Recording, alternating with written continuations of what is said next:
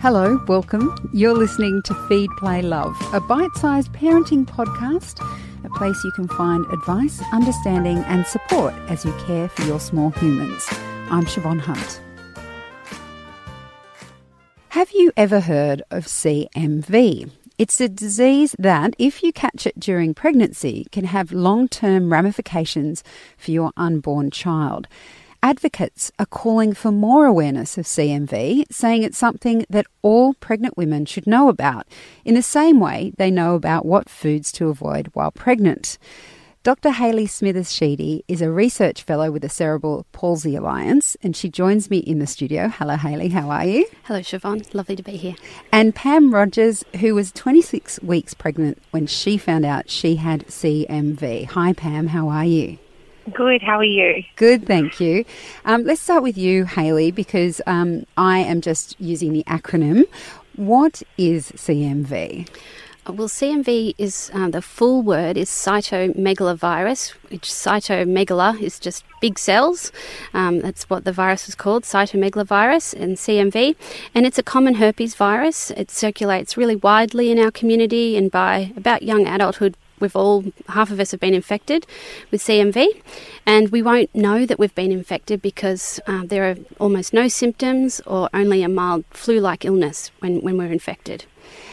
So does that mean you catch it like the flu? Yeah, it's a virus, so it circulates. You catch it from saliva, contact with urine, blood transfusions, although that's not so common, of course, and even through breastfeeding.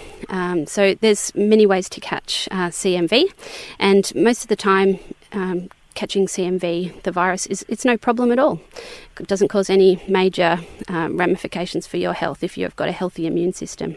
It's just in the case of maternal infection that we have more concerns about CMV. Okay, so Pam, how did you find out that you had CMV? So I was still measuring quite small at a routine midwife checkup at around 26 weeks. And so they decided that it needed to be followed up a little more closely, so they sent me up to the hospital, and I was monitored over the next 2 weeks. And it was discovered that baby had an abnormality in their brain and that they were still quite small. So further testing, fetal MRI, blood tests, everything, showed that there was a 98% chance that I had passed CMV on to my baby. They couldn't tell me 100% because they need baby's blood to test to confirm. And yeah, so that was all of those tests and markers that they did during pregnancy. That picked it up. Yeah, that picked it up, yeah. And Hayley was just saying there that many of us will have had CMV and not known about it. Were you able to pinpoint when you might have caught it? Because, as Hayley said, it doesn't matter if you're not pregnant, but obviously this must have happened whilst you were pregnant. Are you able to look back and say, oh, this is when it happened? Yeah, so I had a week off work at around week 15, 16 of my pregnancy. I was really tired and just a bit run down. And I went to the doctor and she said, your job's quite taxing. I was travelling a lot with work. She said, your job's quite taxing and growing a human is actually really hard work. So just take a week to just kind of rest and relax a little bit and you'll be fine. And nothing more was thought of it. But they were able to look back at bloods that had been taken throughout the early stages of pregnancy versus those taken later, and they were able to pinpoint that was around the time that I'd contracted CMV. And it's thought, there's no way to actually tell, but it's thought that it pretty much crossed the placenta straight away. Right. So Hayley, is it normally quite quick, that crossing over to the placenta? It's a very good question. I'm not absolutely certain on the time that it takes for the virus to pass. We do know that the greatest risk for the developing baby is an infection in the first half or first third to half of pregnancy, and that a new infection holds the greatest risk, although any reinfection can also cause problems for a developing baby. But a new infection for a mother in that time has the greatest risk of passing the virus on to the developing baby, and also for that baby to have more likely to have difficult outcomes. And we have to remember that most babies that are born with CMV will be perfectly healthy. So if anyone thinks they've been exposed to it, please don't panic out there.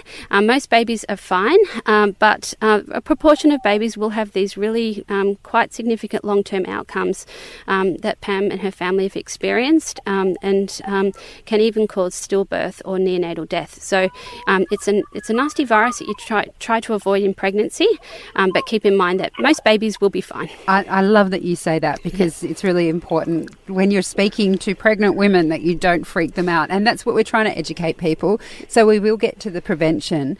Before we do get there, Pam, how did the CMV virus affect your son, Christopher? So as we were doing all of those tests and things, one of the tests that they did was a fetal MRI to look at how severely his brain had been affected. And at 31 weeks, they actually offered us termination because the damage to his brain was so severe. So basically the virus had attacked around that key point of pregnancy where the brain does all of its major development and movement, and it has so severely affected his brain that it didn't develop properly. So secondary to CMV, my beautiful Christopher has been diagnosed with microcephaly, which is small brain and head, or undergrowth of the brain, severe global developmental delays, cerebral palsy, epilepsy, a cortical vision impairment, unilateral hearing loss, residual constipation, and hip dysplasia. That's a lot. Yeah. That's a lot. And Hayley, does CMV, you mentioned that some children can be born with CMV and not have these long-term health outcomes. What Pam mentioned there is a plethora of issues for Christopher. Yeah. Does it affect each baby differently? Yeah, so every year in Australia there'll be around 2,000 babies born with congenital CMV, and 400 of those babies will have long-term outcomes, and those outcomes can range from things like most predominantly hearing loss and deafness. That's a very common outcome of congenital CMV infection, particularly in babies who are symptomatic at birth.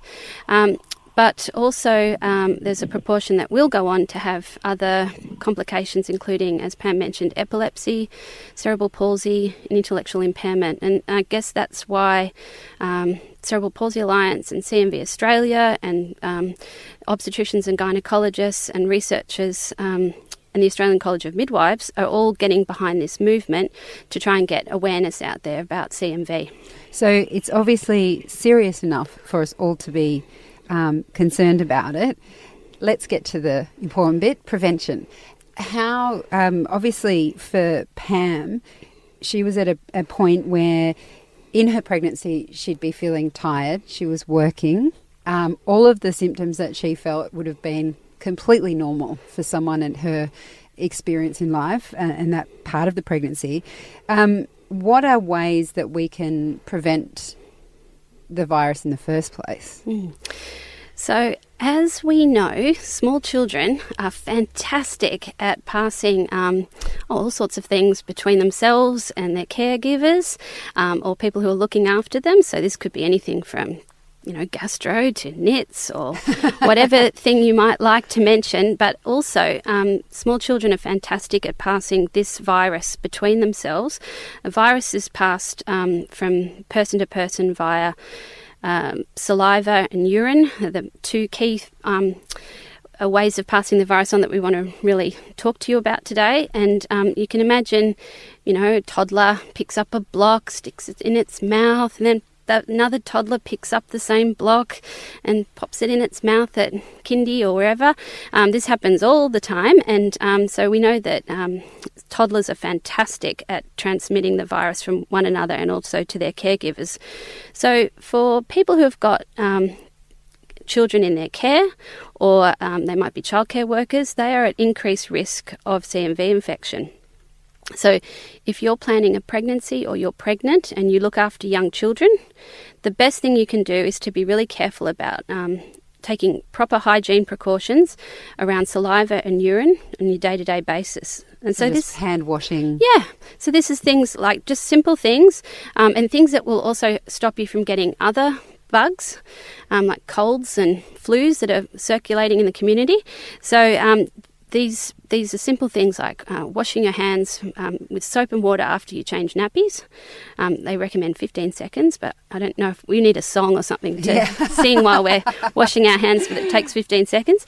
But washing hands thoroughly with soap and water, not sharing cutlery and not putting the kid's dummy in your mouth. No lip kisses. Oh, well, lip kisses are controversial, of course, because everyone loves a kiss. But it doesn't mean that you can't give your toddler a lovely big kiss on the nose or on the cheek or on the head, and big hugs, but probably just trying to avoid that lip-to-lip contact with saliva during the time you're pregnant. I mean, it's only for a short period of time. Pregnancy's not for someone's whole childhood, it's for a little window. Yes, if you can avoid that, that's fantastic. And but the main thing I really want to talk about is that hand washing and sharing of cutlery, bottles, dummies, etc., because they're all things that can reduce your risk of CMV infection in pregnancy, and they're just the same as things like, we all follow instructions when we're pregnant, like avoiding soft cheese, we don't change the cat litter, we try and avoid salads that we're not sure if they've been washed properly, etc., and they're to avoid things like listeriosis and toxoplasmosis, which are actually relatively uncommon compared with CMV. So if we can put the same care that we do around these simple hygiene precautions, particularly if you've got kids at home or if you're a childcare worker, then we're going to reduce our risk of CMV infection in pregnancy. And this has been backed up now by RANZCOG, which is the Royal Australian New Zealand College of Obstetricians and Gynecologists, who have put out a guideline saying women should be told about CMV and they should be told about these simple precautions. So it's something we can all do easily in pregnancy. Yeah, absolutely. And Pam, how old is Christopher now and how's he going? Christopher's now 5. He started kindergarten at a specialist school here in Canberra this year. So he now attends kindergarten with all of his other friends.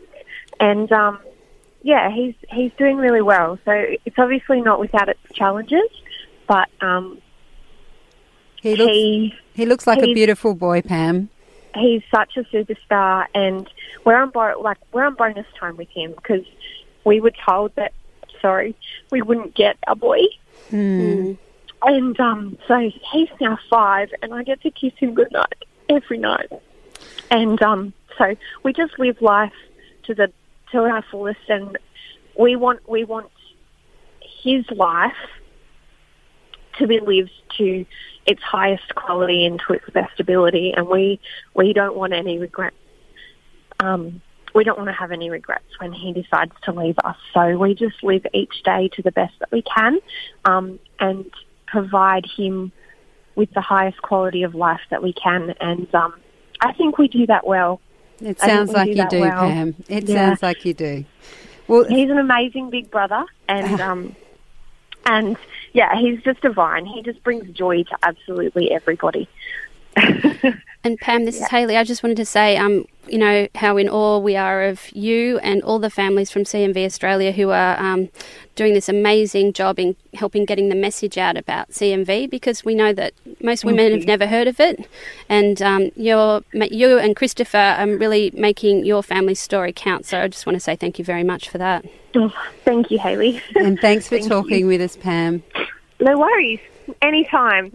Okay, have a beautiful day, and thank you both for talking to us about this.